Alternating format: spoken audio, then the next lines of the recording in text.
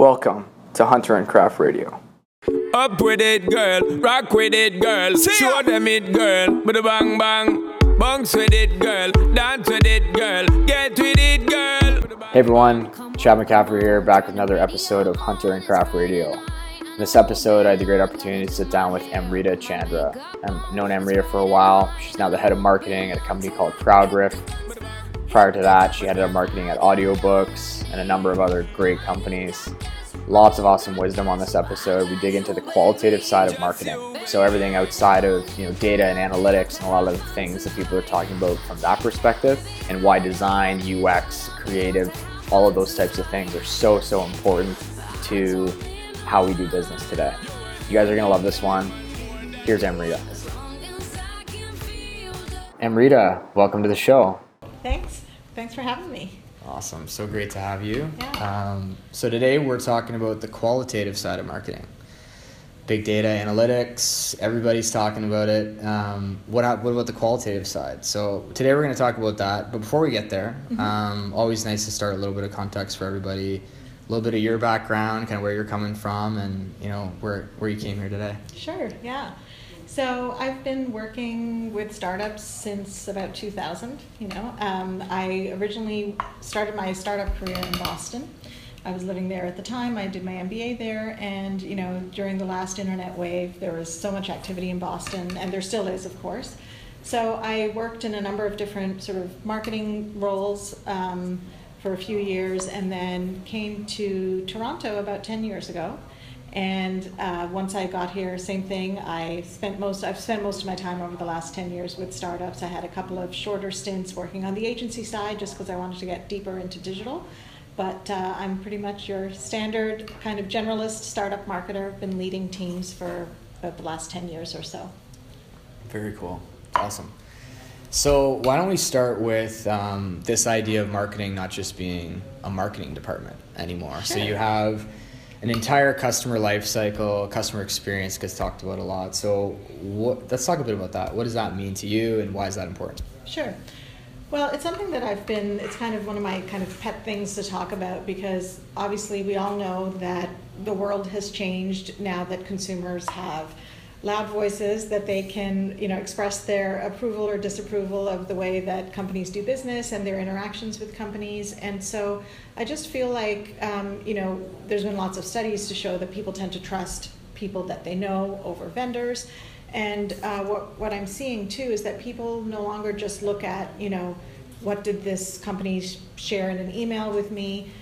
They really care about other things like, how did they respond to me on social media, or obviously customer support has always been kind of a measure of a company, and that still is the case today. But now I think people also care about, like, what do you like as a place to work, or how do you treat your people? And so I think marketing is becoming a lot more blurry on the buyer front, because they're influenced by all kinds of things, and as marketers it's tricky because we obviously can't control all of that. So it's a changing world, and I think that it means marketing is going to have to think about what it even means to be a marketing department going forward. Absolutely, yeah. It's really interesting. I know we talked about the idea of acquisition. You got everyone's focused on acquisition. That's kind of, I think, the big data side and analytics, and I need to know that this isn't being measured and that sort of thing. But what about retention, and what about expansion and these other things, right? Mm-hmm. So why are people so focused on that? Why are they not thinking about these qualitative things? Is there, how do you design your teams, I guess, maybe around that a bit better, or kind of what are your thoughts on those other areas that aren't being looked on as strongly? Yeah, I mean, I want to say first, I'm also a technical marketer. I've had to work in roles where, we were very data driven, so I'm not against data.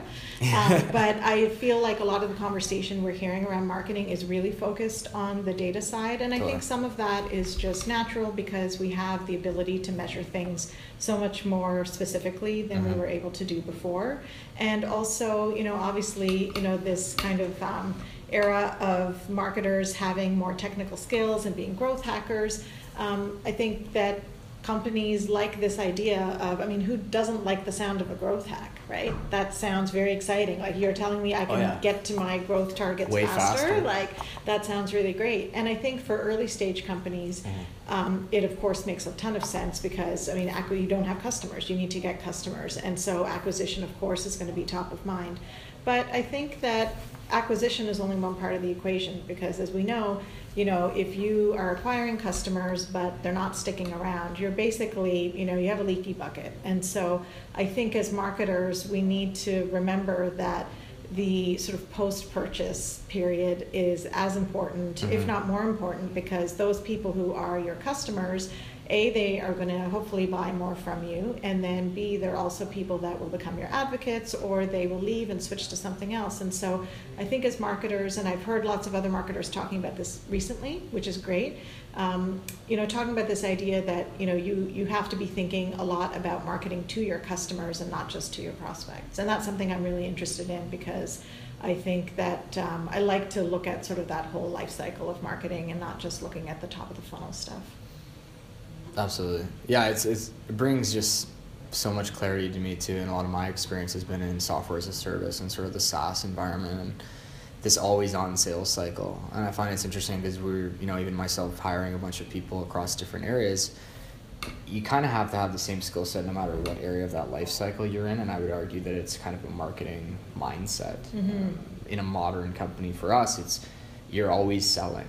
It's always on. Yeah. So it's not like just a one-time thing, which is obviously the nature of subscription-based sort of models. But just as you were saying that, it brought to mind a lot for me in terms of that specifically. So you have to think about each area. Yes, you maybe close a piece of business or start working with an organization. It's sort of just the start, and then you're kind of continuing to market and continuing to add value to that experience. And it's kind of the perfect mix if you're doing it well. And it's something that we grapple with a lot in Post-Beyond in the business there. But you're thinking about, okay, starting kind of acquiring the thought process in the evaluation period, and then for us, we're very business to business. It's a bit different, but in the sales process, it's kind of the same way. You need to be thinking as a micro marketer, we term that, and you need to be sort of helping people see the value of making a decision.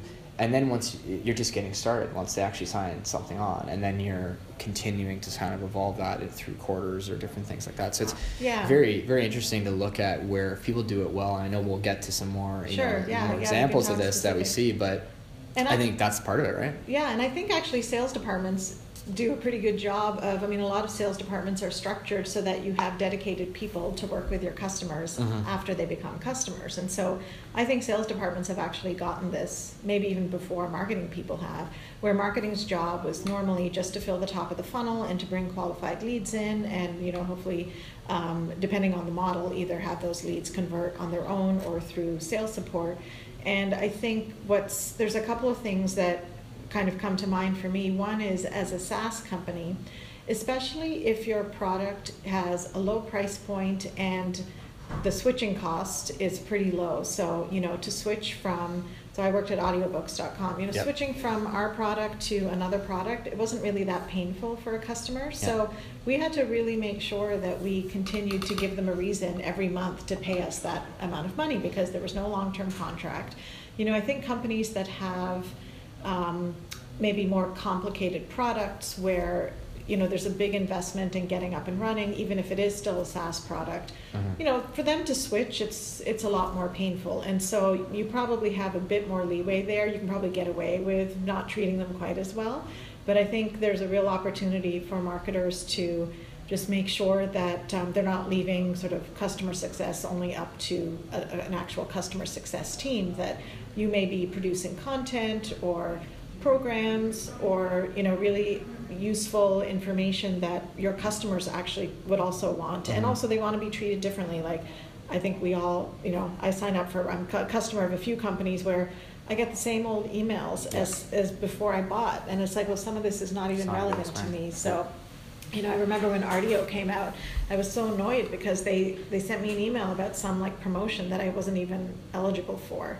And I was like, wait, I'm your customer. Why are you giving somebody else a better deal than me? This kind of pissed me off, Yeah, and that goes to show where that can go without it being, thought about the right way. I think that's where, I know for sure in terms of wherever you are, back to the whole kind of across the entire business, not being one department. The marketing skill set is a huge thing.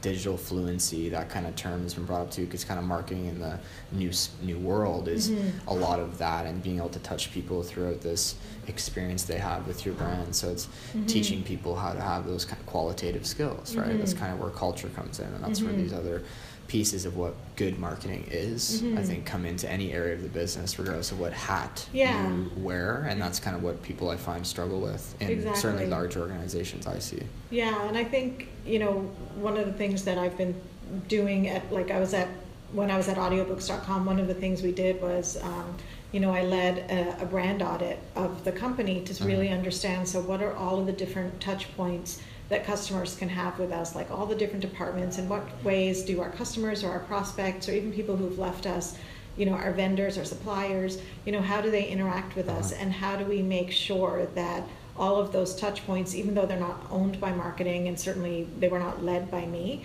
but my job, because we didn't have, like in some companies they have a chief experience officer, but in our company at the time we didn't, and lots of companies right now still don't have that. So in our case, it was marketing's job to really inform the other departments of the impact that their activities had on marketing and on sales, and to help them really understand what the brand meant, what kind of promise we were making to our customers, what kind of experience we wanted to provide, and then sort of giving them some guidelines around, okay, so, if you're finance and you're sending out invoices, what if we actually made our invoices look like this? Like I get invoices from Basecamp, and their invoices are really, like, they're the best invoices I've ever gotten in my email, and in the same way, like, might as well send a nice experience on an invoice, why not make who likes getting invoices? Nobody does. No. I know that, like, if the 407, like, maybe if they just, like, made their invoices a little more playful or something, maybe it wouldn't hurt so much when I was paying that bill. But, it's really about just making sure that your brand, it's kind of like, if you think of a brand as a person, which it's not, of course, it's, it's a company, it's not like just one person, but it's sort of like you don't want to be one way with certain people, and then you've got to humanize the brand. People. Exactly, yeah, and you just want to be real. It's more thoughtful and real, for sure. Yeah, that's a good one. I would love to talk about kind of team design a little bit around marketing specifically, based on these challenges, because a lot of people I've talked to, again, going back to my experience, a bit more B2B driven. I know you have that experience as well. Maybe we can talk about that, but sort of the way I think about marketing, obviously there's those overarching topics you just mentioned, where there's definitely content like strategy and how the communication unifies itself. But then there's, if you talk about kind of core brand and demand, right? And typically those are split sort of in a way of qualitative and then quantitative. But they kind of have to work on top of each other, not beside each other in silos. And so from your experience across many different companies and running marketing, how do you think that's changed, or how do newer companies or people in general need to think about the transition? Because it's kind of tough, right? Like you need both, but how do they best work together and maintain that qualitative need, but also make sure that there's the data to back it up? Yeah, that's a good question. I mean, I think in smaller companies, you sort of have it easier. Like in some of I worked for, one startup that I'm thinking about that got acquired, and all of a sudden we went from being 150 people to 3,000 people. And so when you get to that scale, you'll often get lots of silos between departments, and you'll have a separate brand function than you will, a demand function. So I think that's a completely different challenge. But I think with startups, the one really positive thing is that, your teams by nature are, let's say you have a marketing team of 10. It's really not that hard to get all 10 of them in a room together. And so typically part of it was just making sure that as a team we met together, so that people could understand what the other team members were working on, and also, where those kind of areas overlapped, So for example, we might be running an ad campaign on the radio, which we did a lot of at audiobooks. And so, but the people who were writing the creative for the ads were different from the people who were doing the media buying. So obviously they needed to work in sync, because you can't really have one without the other. And in fact, that was one place where we found sometimes that, what the more quote unquote creative option was underperformed. And so in those cases, if they hadn't had those conversations and seen the data, I think there would have been a lot more friction, whereas they would have said, well, our brand really means we need to, represent ourselves this way. And then the other people would say, well, I'm being measured on, how much, how many new customers I'm signing up. And so that's a problem. And so for us, it was a lot of it was just real communication. And at that company, it started at the executive level, which was great. We had an amazing CEO, Sanjay Singhal, who's now actually leading up the 500 Startups Canada Venture Fund, which is awesome. But he's a great leader, and he really brought the executive team together, and we just really understood where each other was coming from. And at the end of the day, our goal was really to just meet our business goals, and it wasn't about making one department look good or bad. Yeah, I love that. I love this topic because I find it's really interesting because there's a lot of really good qualitative talent out there. And again, in today's world where it's like, no, like we need direct ROI of this and this, and obviously that's all important. We're running businesses here, and there's a need there, but there's also very good talent that is on, and to the point we're obviously going to get some examples around this, but the creative side of just good quality design thinking. Right. And we'll get to the marketing UX because I want to talk about that. But the design thinking and a person that can piece together and really create that nice experience, right? Whether it's a web presence or even just a deck that's sent to people, a report, and just that it comes across, even the invoice, right? It comes across in a nice, thoughtful way that is really nice to consume and look at. And the feeling that to me, I really care about that. And so I find it's missing in a lot of ways because it's like I'm so driven at driving ad tech, and retargeting you all day to get you activate or convert on something. And I think the smart buyer knows that that's kind of what they're after. Everyone knows that, but to me, I almost make buying decisions based on the qualitative side. Like in many ways, I see that they're taking thoughtful choices and making that experience the way I need it to be. And that makes me decide one over the other, especially in a consumer play like an audiobooks and Amazon kind of scenario. So maybe I'd love to talk a bit about that or your thoughts on that, because that's kind of tough, and I feel it's hard people don't want to pay this qualitative talent as much because it's like, well, this is like, I'm going to get this right away because they know how to do this growth hacking stuff. But this person over here, it's like super important, and it's an interesting piece to that same point of the team stuff. It is, and I think, again, like in less mature markets and maybe in earlier stages of a company, like you're under different constraints. So I totally get that need to like literally see the direct short-term return of every dollar that you're spending. And I think companies that think about it differently, I mean, it's rare to see companies thinking about brand right from the gate because of the very reason that it is really hard to measure. And anything that's hard to measure, it's a hard proposition when you're trying to get dollars for it, know? And also you want some predictability that if I spend this much money, I'm going to get you that. And branding, frankly, like it's not that clear.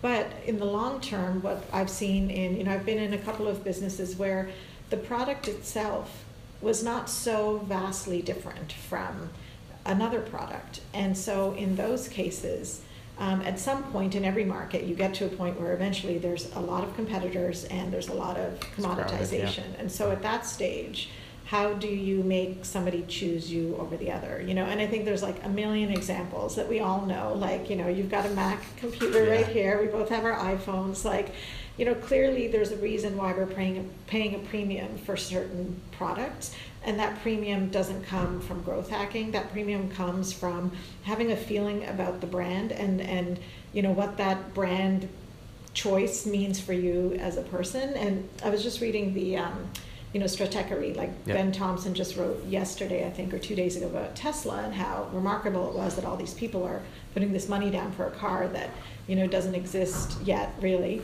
And he had this one line which I felt like didn't get enough attention, which is like so many of those people bought it because of status. That's it. Like they're not buying it because they may not even need a car.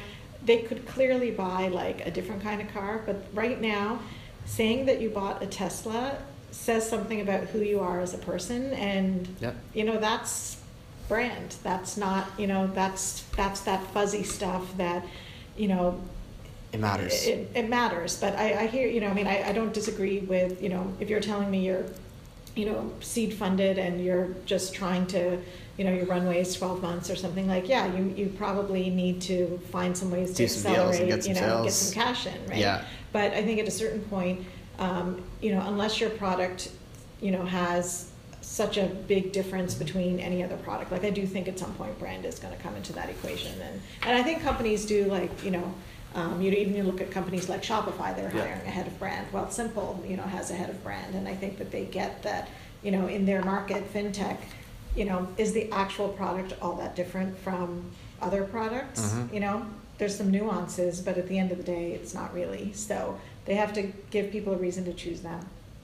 It's a great segue into the marketing is the new UX topic. So obviously this is something that you're passionate about. I mean, why don't just tell people a bit about your thoughts there, kind of what you see in terms of, it's kind of exactly falls on what we were just saying, design thinking, sort of this UX experience, be it product, be it brand, that is kind of where that's going. So maybe elaborate on that.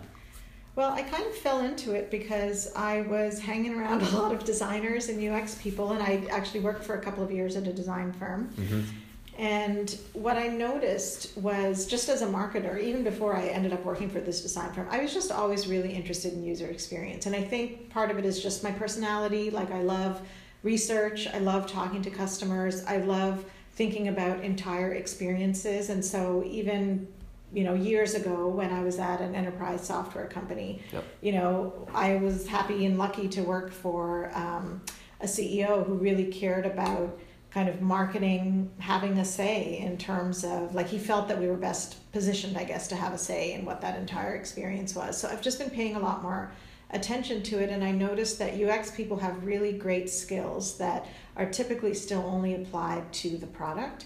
And I just felt like there's so many lessons of how they approach products that can really apply to marketers. And so for me, it started with getting better at doing research. And so I've been spending a lot more time, learning about qualitative research. I've definitely worked on improving my interview skills. I feel like even from 5 years ago, I feel like I'm so much better at that. And I've worked with some amazing researchers who have taught me this.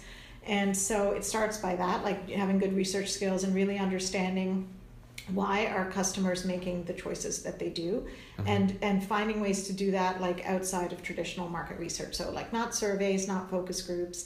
I did some training with these super smart guys based in Detroit. They're called the Rewired Group, and they sort of are big kind of proponents and actually architects of the Jobs to be Done framework, which I can talk about a little bit because it's also close to my heart.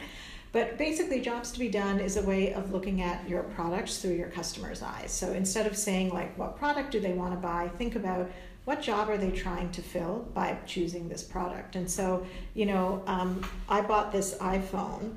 Obviously, it's doing a job for me in terms of, like, giving me certain capabilities. But the job I'm also looking for is, reliability, ease of being able to bring all my historical stuff in, because my last phone was an iPhone. And then also, like, I love the experience of buying from Apple. Like, I'm one of these people that really loves packaging and great retail experiences and, great, their hardware so far have always been really happy with. So it was a way for me to kind of apply some of those insights to marketing. And so I've worked with a ton of companies to basically help them interview their customers to really understand, like, why are they choosing to make a certain decision over a different decision. And so again, audiobooks.com is one that comes to mind, where we thought that people were leaving us to go to our competitors, or to our biggest competitor, which was Amazon.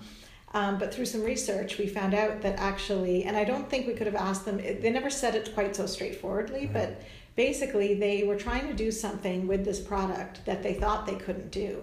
And it turned out it was more of a UI problem. Like, the product did it, but they just couldn't see that the product did it. So we relayed that information to the product team. They changed the UI. They literally they changed where a button was. And that literally brought, like, tens of thousands of dollars. Like, just that one change brought tens of thousands of dollars, immediately, like within the next 2 months we saw that. So, that kind of opened my eyes to sort of thinking about some of these experience principles, and then coming back to, like, what are all of these kind of I call them like sort of micro interactions, which is a term that is used in the design world, which is like I was on YouTube yesterday and I was clicking on some video and I noticed I got some pop-up from YouTube asking me to like set up some kind of an account, and I just happened to look at the URL, and in the URL it said upsell. And I was like, seriously? Like, I noticed that probably like 99% of people don't notice that, but it made me think about everything from like what your forms look like to the way you're greeted at a reception desk to, how easy it is to conduct a transaction. Like all of those things are part of that user's experience, and sometimes it's an unconscious reaction to something and other times it's a conscious reaction. But I think as marketers, there's so much we can learn from our UX colleagues, and so I've been thinking a lot about kind of the typical customer life cycle of like, research, evaluation, purchase, post-purchase, consumption, cancellation, and even looking at things like cancellation. We've all had experiences where like I signed up for the New York Times, and at one point I wanted to cancel it, but only for a certain period of time, and I had to phone them during certain business hours, and it was so, and then they tried to like stop me from doing it. It was terrible. And even though I knew that like 3 months from now, like when I'm less busy, I know I'm going to want to join again. And then you compare that with other products where they make it so easy that for certain kinds of products where you have that fluidity, sometimes you need it, sometimes you don't. Over the lifetime of that customer, you're going to get them back. You're going to get them to choose you because it's a much better experience. And so I think as marketers, we can be really short-sighted. And so I just love this idea of thinking about all of these things that people care about in the product that they can really apply to the experiences outside the product as well, of which like some of that is marketing. And so as a marketer, I'm really interested in how can I make those experiences for my prospects and my customers based on those same principles. It's so fascinating. I think there's such a challenge for any marketer or even business person that I talk to, it's certainly in the technology space, be it consumer apps to business enterprise software, of marketing, product, UX, engineering, this whole thing. It's very interesting because you have different technologies, you have different languages, you have different needs. Yeah. But you're trying to blend it all together in a perfect way, and it's really a beautiful thing when it comes together. To your point, one that came to mind was Spotify when you were mentioning the cancellation and whatnot, because it's one you feel like not that I've canceled them, I do really enjoy the service and I've taken to it, but I know from others, their viewpoint, like it's very easy to stop it if you wanted to. If you don't want to pay the $10 a month, like it's a really good experience. It's very strong, like design, and it makes you want to come back. Like it's just it's interchangeable and just builds that equity really with you, that individual equity in the product and the brand. Exactly. And you can only hold people hostage for so long. Right? Absolutely. Right? And I mean, we do that, and I know that like on paper, again, in the short term, like it can make your numbers look really good because you're sort of forcing people to stay, or you're making it so hard that they're going to wait. Like with me, New York Times, like I probably paid for 2 or 3 months longer than I really wanted to. Yeah. So that's great. They get like a donation from me, but do I feel great about going back? Like now I feel like if I were to do that again, like okay, I have to like really be committed to being there for a long time because it was just a nuisance to leave them. And so I just feel like it'd just be nice. And I think a lot of smart companies, they're thinking more long term too. Like I was just listening yesterday to a podcast where they interviewed the VP of marketing at Drift, which is this company in Boston that was started by David Cancel, and their marketing VP, she's just super smart, and she talked about having a real purpose as a team and the commitments that they were making around we're not going to spam our customers, and kind of thinking again about the long game, because if she can get like raving fans, then it's going to make it a lot easier for her to that's the whole advocate marketing business, right? Completely. And happy customers hopefully will bring more happy customers. Big time. That's definitely what I subscribe to. Yeah. So let's talk about some examples, because I know people are probably wondering, like, this all makes sense, but I know you have some examples. We could talk about some cool companies out there to check out. We can link to them in the show notes and stuff, but what are a few that come to mind for you that just do this really well? Like, who's mixed that UX thinking, but also the qualitative aspects? So do you have any that we could point to, or we could get people to check out? Yeah, so I mean, one that comes to mind, and I'm a customer of theirs, is Wealth Simple. Yeah. They've got an amazing head of product, Huda Idris, and besides the fact that their kind of design is just beautiful, like they've spent a lot of time thinking about how do we make that user's experience just easier and easier and easier. And it didn't start off that way out of the gate. Like I actually, when I signed up, I think right away I got a text from their CEO. And I was kind of annoyed because I don't really like getting texted by companies. And I didn't remember giving them permission to text me. And I get the whole like, hey, we just want to check in on you. And like, most of their customers are younger and they probably like texting more, I guess. But I replied and I was like, hey, I don't really like getting texted. You know what I mean? And so there were like little buggy things like that they were obviously like working out, and they were very like nice about it and took my feedback. And I've been a user tester for, when they built their mobile app. So I just feel like they didn't build it all in one day, but I feel like right from the beginning, they've been really interested in giving that real great experience to their customers. And so I think they're doing like a really standout job. They're one that comes to me for sure.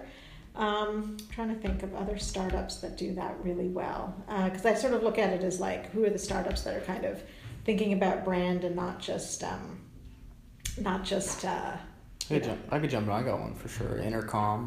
Intercom's another one, which it's I think, cool. What I like about them is that they're kind of masters in content marketing, and I think everyone talks about putting out useful content, but they really they go that extra mile. And so I think that they have, in a short period of time, kind of established themselves as the authority around product and even marketing now. Like I think they're putting out a lot of good marketing content too. So I think they've done a great job. Like every time, same thing. Like when I ask people like, what blogs do you read? Like that one always seems to come up, and that's a pretty sweet thing for a company, to be able to say. I really like the folks at Brika, which is a local Toronto-based startup. Very They're cool. kind of in the retail business, and they have, I don't know if you've heard of them or not. I have. But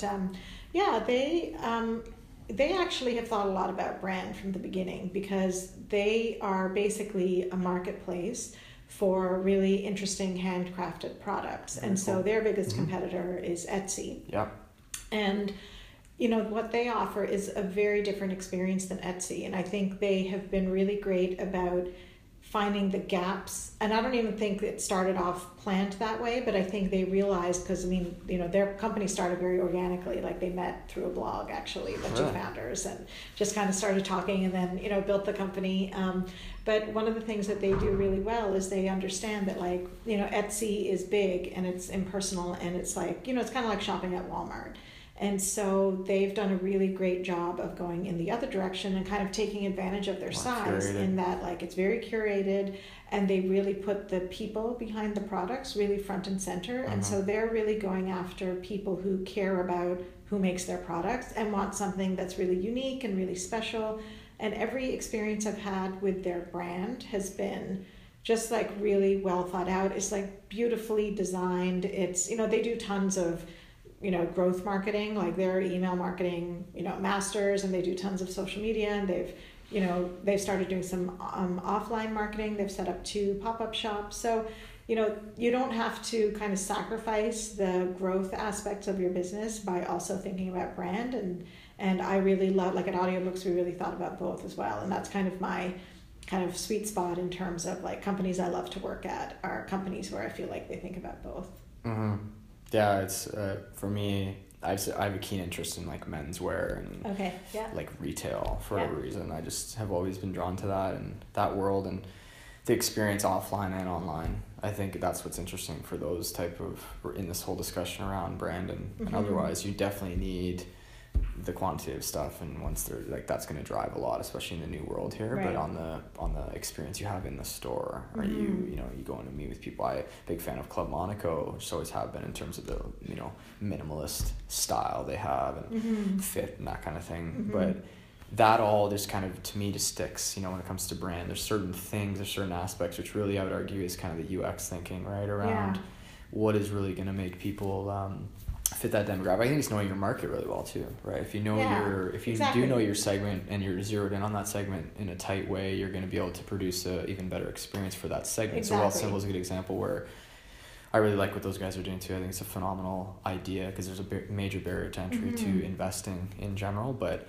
the design, everything, the way they've thought that out, I think it's been cool to see that evolve, being another local Toronto company, and it's just a good way to think about it. What they've done a really good job of is saying, like, this is the kind of customer that we want to go after, and it doesn't mean that, like, I actually don't fit into their demographic. I'm a little on the older side, so, but they don't make me feel like I don't belong. Like I'm not getting, like maybe some of the photos it's not even that I don't relate to them, but like I'm not backpacking right now or whatever. Like, like I'm in a different life stage, but like I never feel sort of like I'm not a part of that. But they also are super clear about this is our sweet spot. It's people who are not actually investing in anything. So it's people who have just money sitting in a savings account. And when you look at some of the other kind of similar products that the banks are coming out with, it's like, I bank at, certain institutions, but I don't actually want them to have this part of my business because the whole experience of dealing with a bank is not the same. It's like totally not the same. It'd be interesting to see where that goes to. That's a whole other podcast. Exactly. Itself, yeah. But then the other two, if we have time, like there's two other examples that I like to talk about a lot, which are actually a little bit more offline examples, but they're not actually tech companies. One is Porter Airlines. Yeah. Which, what I find interesting about them is they spend so much effort to kind of position themselves as, kind of a business class airline. And my husband had this crazy experience with them, like crazy good. And again, I think about, great brands as being memorable. And so anyway, he was traveling to Ottawa. He happened to have his passport with him as his ID. And he got off the plane, went to do his presentation, got back to his hotel room, got a voicemail from Porter saying, "Hey Bill, you left your passport on the plane. The plane's now in Halifax. We've looked up in the system. We see that you're going to be taking another flight tomorrow in Ottawa. We're going to put the passport on a plane from Halifax to Ottawa, and we'll have somebody deliver it to the purser on your plane." And he said all of this happened before he even realized he'd lost his passport. That is And basically phenomenal. They made this painless for him. He literally got on the flight the next day and somebody was like, "Mr. Gurney, here's your passport." Wow. And so to me, that's like marketing. You can tell me in an email that you're great, but do something like that. And he flies Porter. He pretty much will only fly Porter now. Like he goes out of his way to fly Porter. Game changer. So that's one example I like to talk about. And then the other, which is kind of a weird example, but it's also something that I'm really passionate about, is there's this amazing luxury hotel on this island off the coast of Newfoundland. It's in a really remote place. It's a place that like nobody's ever heard of, and most people would never even think of going there. But this woman who is from there, she ended up working her way through the sort of finance corporate ladder, made like, I don't know, $70-80 million, decided to build this like crazy luxury hotel on this island that has paid so much attention to architecture and still being a part of the community. And it's called the Fogo Island Inn, and they've gotten so much publicity without really trying, because the experience that they've created is so exceptional. And a little taste of it that I got, because I went and stayed there a couple of years ago, you have to take a ferry to get there. And I got there, and Outport, Newfoundland, there's a lot of really like tiny communities. And so this community was not really a community. It was a parking lot with a little chip van. And I was starving, and I wasn't going to get to the hotel for hours. And I thought, I wish I'd known that, couldn't get anything to eat here other than French fries. And then this man comes over and comes up to our car, and he's like, "Hey, are you staying at the Fogo Island Inn?" We said yes. And he's like, "Oh, I'm Justin. I'm from the inn. I'm here with my van. I've got a cooler full of like cold water and fruits and granola bars if you'd like anything." And I was just like, wow, like they've really thought about this. Like technically my experience with them doesn't start until I get to their hotel. But they kind of went above and beyond to make me feel like I was a welcome guest, even before I stepped foot in the hotel. So again, that's and they charge a premium for that. They're super expensive, but they get people flying from all over the world to go stay there. Well, and it's those experiences. I mean, to sum it up, right? It's those experiences that are the marketing that you're telling everyone right now. Yeah. All of our listeners, you're telling other people probably all the time about that because it's something that sticks in your memory. Exactly. And it's gonna probably already has endlessly driven new people to them. My husband and I, we just have decided not to have devices in the bedroom, so it's kind of nice. I don't wake up and like look at my phone right away, Yeah. which has made a big difference. And so it's just nice to like just have some space where you're not looking at a screen. And of course, like I'm a big social media person, so when I do start my day, you know, I check my email, but I also check Twitter and Facebook. I feel like they're my news sources, and I just am genuinely interested in what my friends are up to. And then on Twitter, like, you know, lots of like, that's where the news hits first, so I always go there first. So that's kind of like the beginning of my day. And my days, you know, they, like most people, they change so much. So I do try to kind of have a running kind of to-do list of what I want to get done, but then, you know, I kind of have I can sort of feel like every day there's certain times when you just feel like you're in the zone, and so I try to like do the things I hate the most because I know that I'm never going to want to do them. So I do those yucky things, get them out of the way, the more tedious stuff. Good way to get and those then done. Yeah, and then sometimes depending on what I'm doing, like if I'm writing, you know, I can sometimes give myself the space to write, but I have to have like no distractions. I have to like shut down email, do everything, because I find with writing, you can't just kind of switch it on. You kind of have to get your head in the right space. And so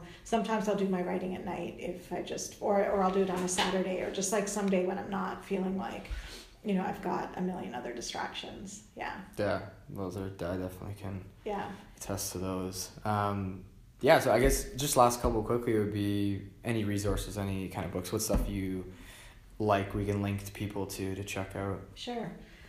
So actually, I just discovered this podcast yesterday, and I've become a raving fan already. Awesome. It's called Unthinkable, and it's by a guy. I'll send you the link. His name is Jay, and I'm forgetting his last name. But basically, the podcast is for creative content people. So it's focused on people who are creative people, and just kind of telling stories of things that you can do both at work and outside of work to just really kind of like keep that part of you alive, because I think some work environments don't really allow that to foster. So for me, I'm definitely a super creative person, and so it resonated with me right away, because awesome. I think that's a struggle sometimes. Like, you know, when you work in business, like there's not always that opportunity to be as creative as you'd like. And so, you know, he focuses a lot on, you know, doing side projects, doing passion projects, which is something that I usually have something on the go that kind of allows me to just do it without worrying about it making money or being a marketing thing, and